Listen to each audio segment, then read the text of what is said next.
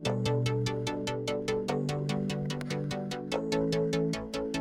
listening to the Set Life podcast with Reed Petro, the only weekday show dedicated to news, tech, tips, and techniques on all things cinematography. Hello, listeners. Like you, I am always looking to add that extra touch to my visuals, and the Complete Vibe LUT library has it all. Over 1,000 LUTs with 63 cinematic color and black and white looks to create powerful images. Why? Well, because they are crafted specifically for your camera. Sony, Blackmagic, Canon, Red, Panasonic, Fuji, and so many more. Bring your cinematic visions to life and get noticed. Learn more at reidmpetro.com/store and use code SET5 for 50% off now until April 1st.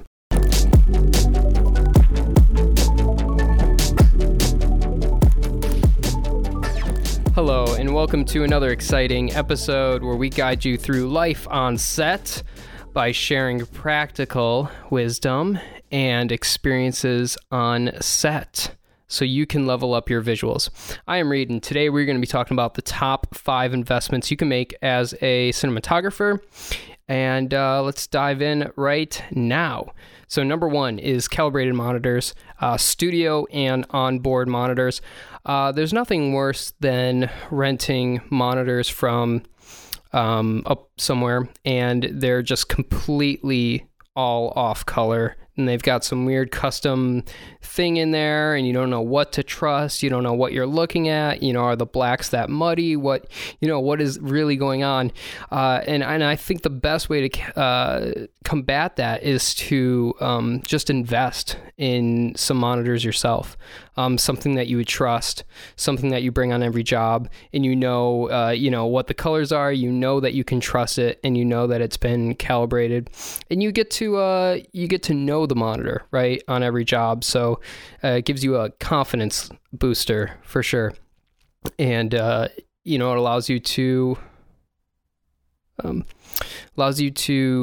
be better at your job and create images that you want.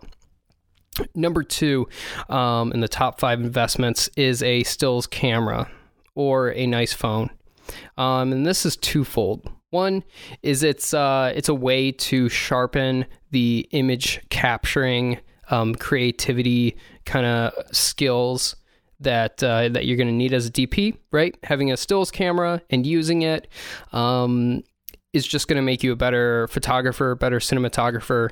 And you can kind of translate those skills directly to your films. And then second off, having a stills camera or a nice phone gives you content for social media. So it could be used as a marketing tool. You could post it on social media and, get people involved, let them know what your style is, do a little branding, right? Show people what you're into, what your vibe is, and not just relying on your film projects, but also kind of throwing in your photography in there as well. So third thing is education. This can be websites like Shane Hurlbut's university, or it could be books or conferences.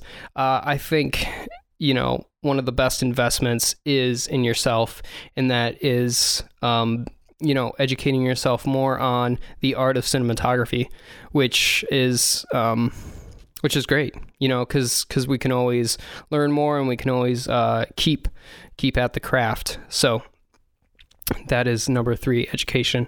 Number 4 is investing time and money into meeting with people.